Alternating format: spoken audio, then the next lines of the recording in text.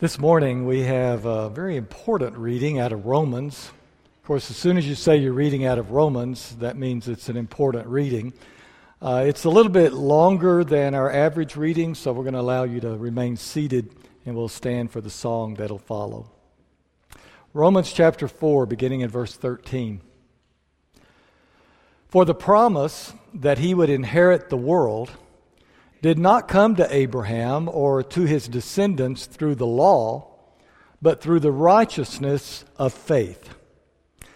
If it is the adherents of the law who are to be the heirs, faith is null, and its promise is void. For the law brings wrath, but where there is no law, neither is there violation.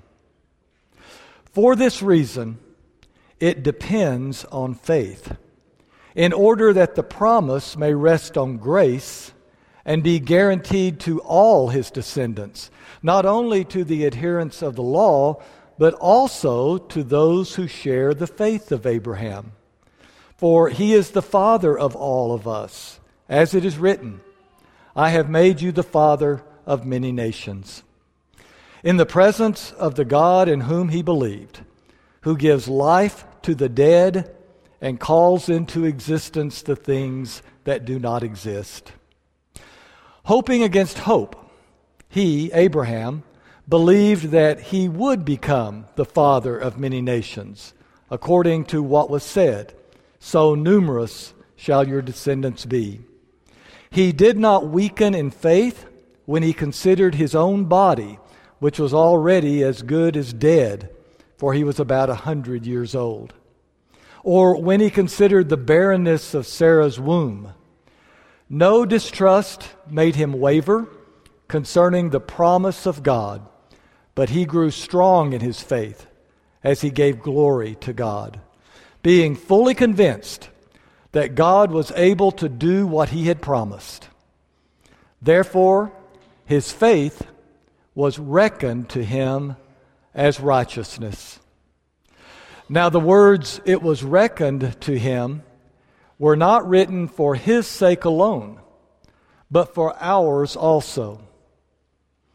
It will be reckoned to us who believe in him, who raised Jesus our Lord from the dead, who was handed over to death for our trespasses and was raised for our justification. May God bless the reading of his word.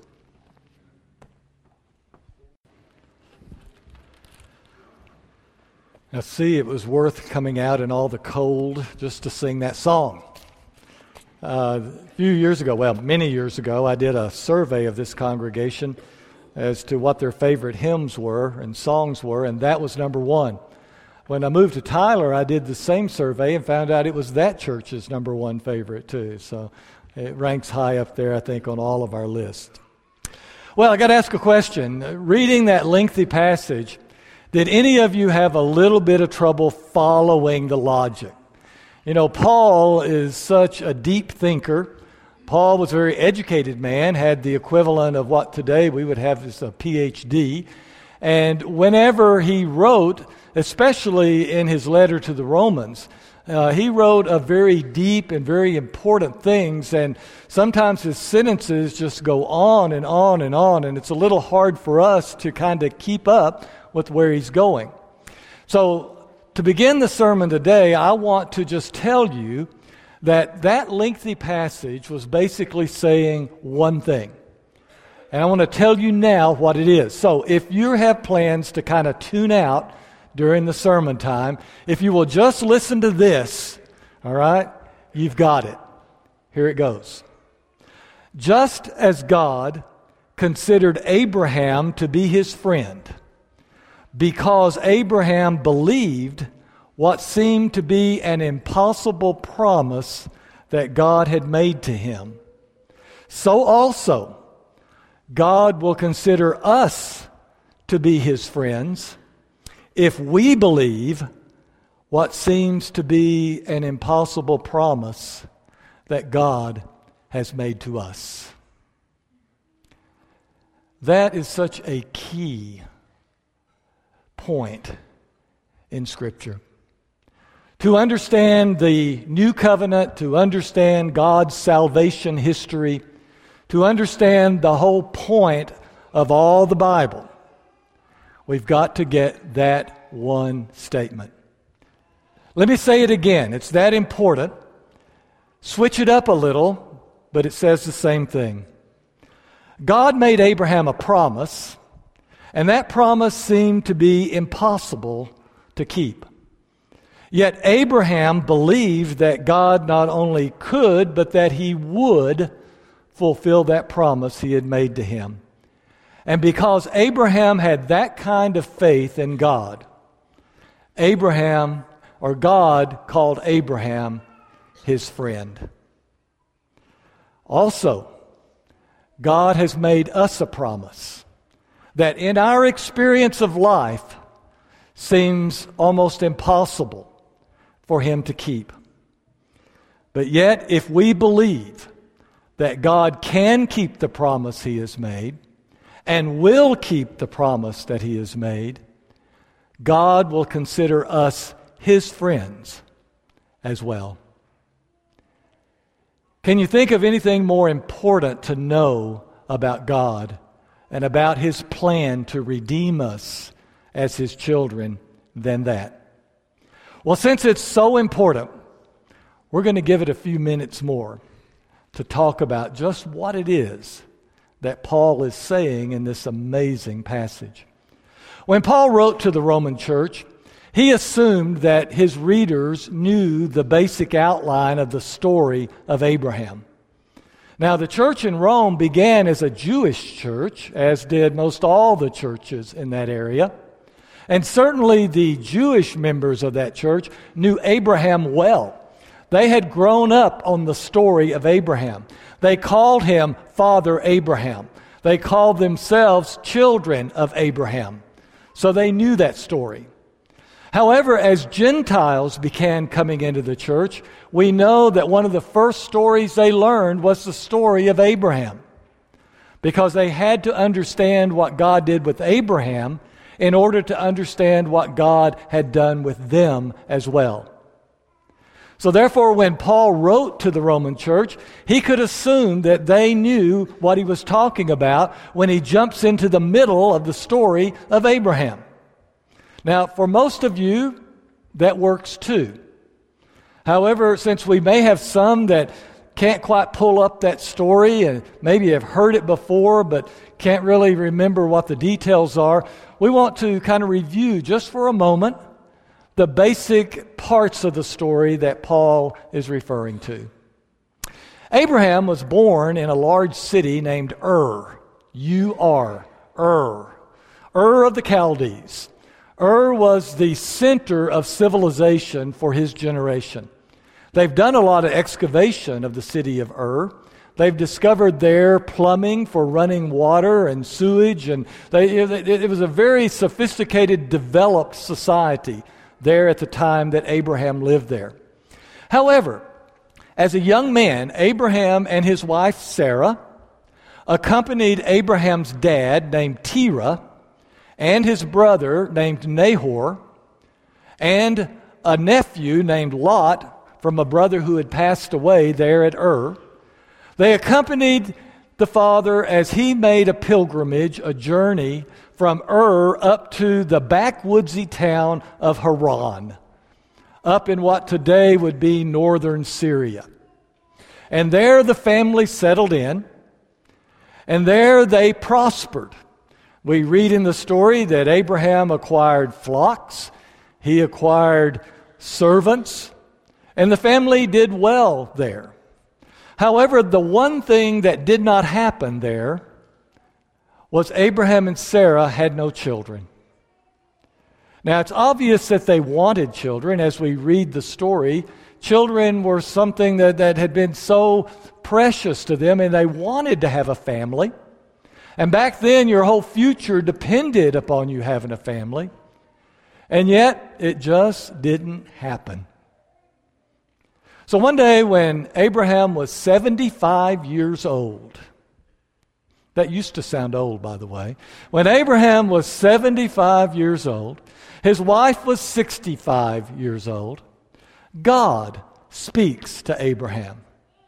And he says, Abraham, I want you to get your family together and move about 400 miles to the southwest to the land of Canaan. And if you will do that, I will make you the father of many nations. Now, what word in that statement do you think that Abraham jumped at? Father. No one up till that time had ever called Abraham father. And for God to say, I will make you the father of a great nation, and later to say many nations, Abraham was ready to go. Couldn't see how it would happen. He was already 75. He had friends who were 75. They weren't having children. It didn't happen at that age. But off they went. Abraham, Sarah, Lot went with them, all the servants.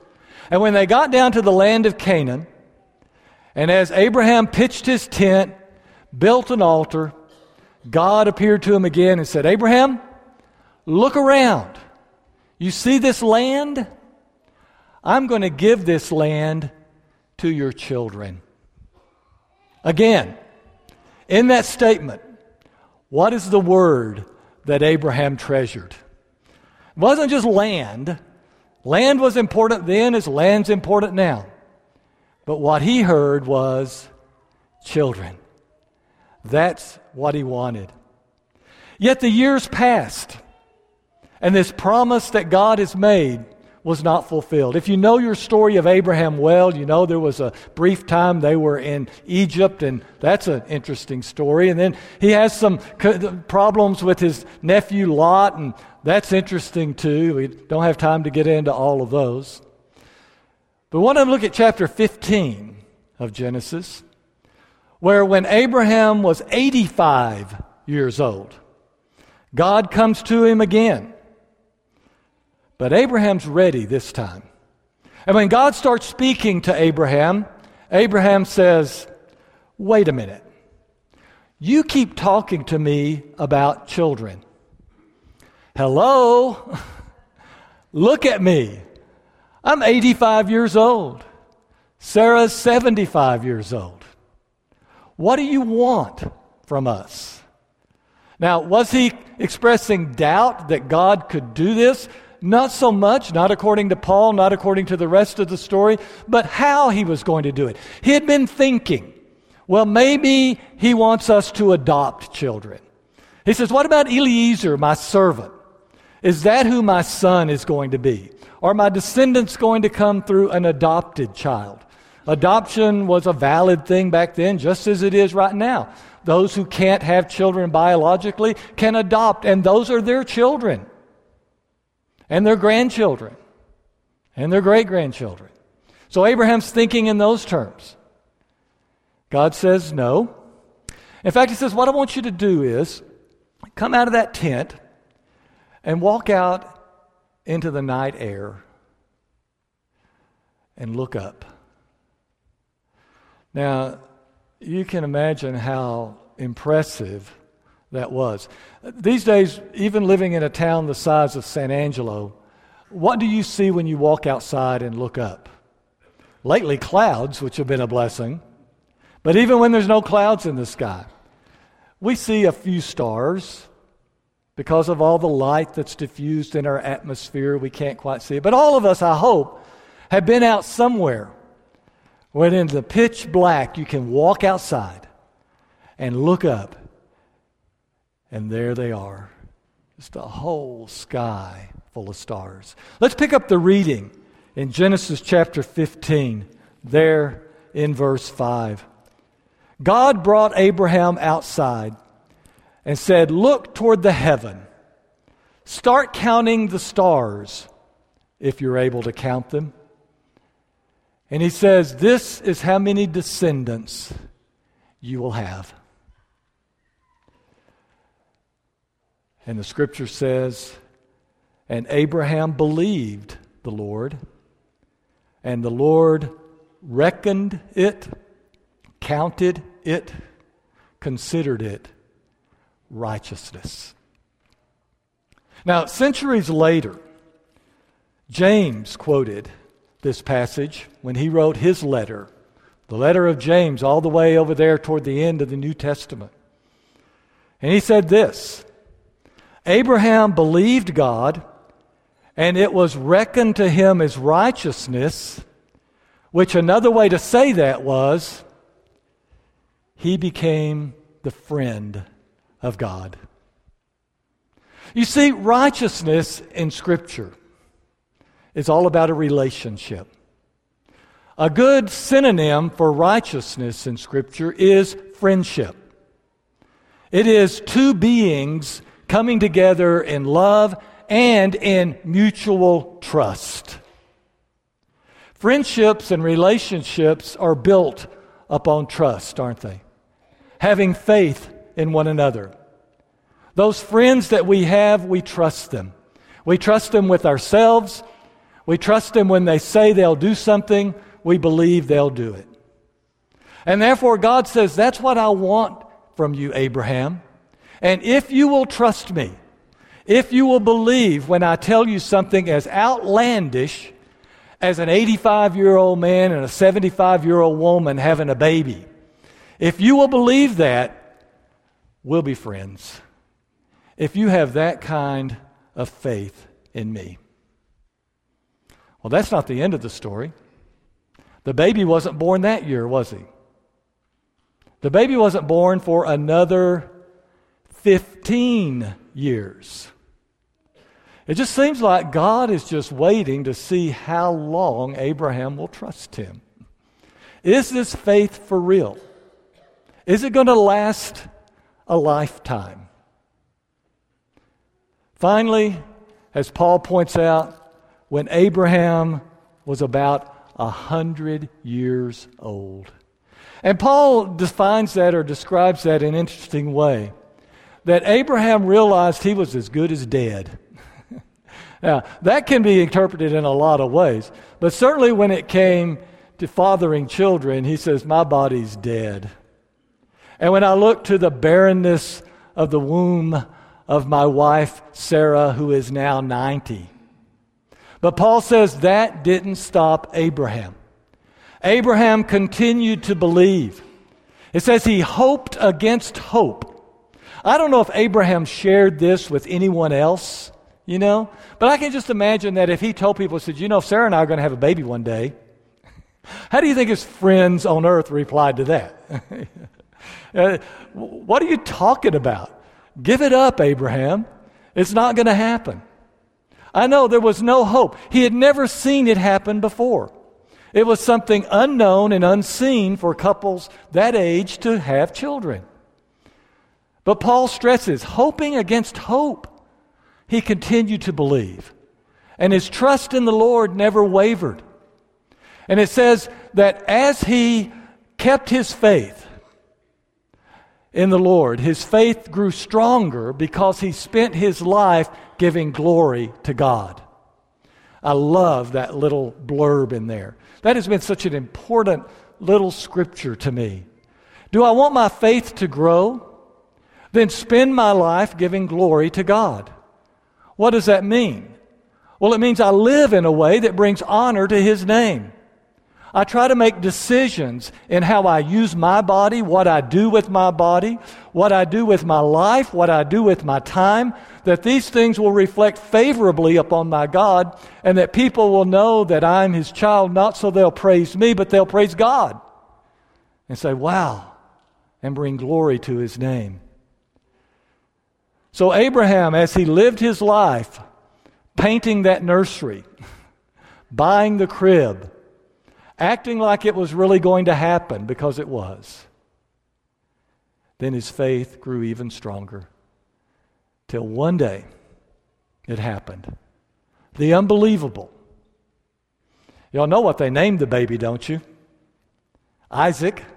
You know what Isaac means? Laughter.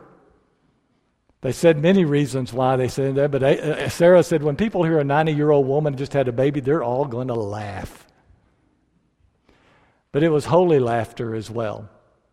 Laughter and rejoicing that God had done what He said He would do.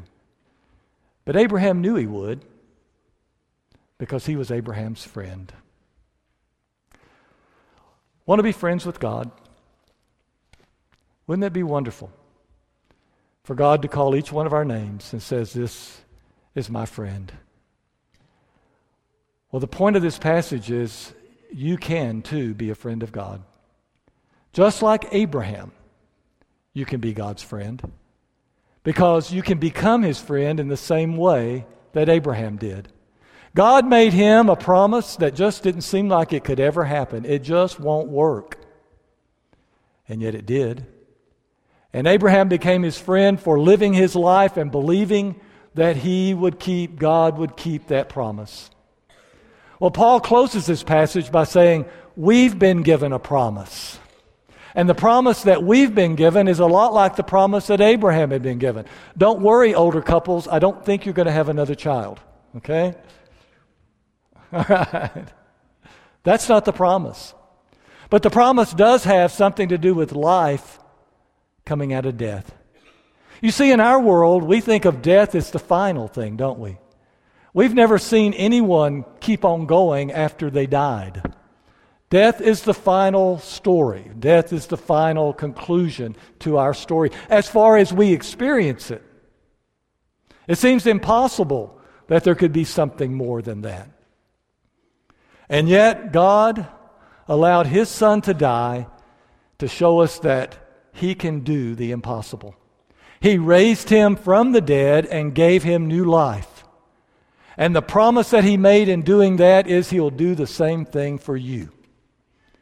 That is not the end of life.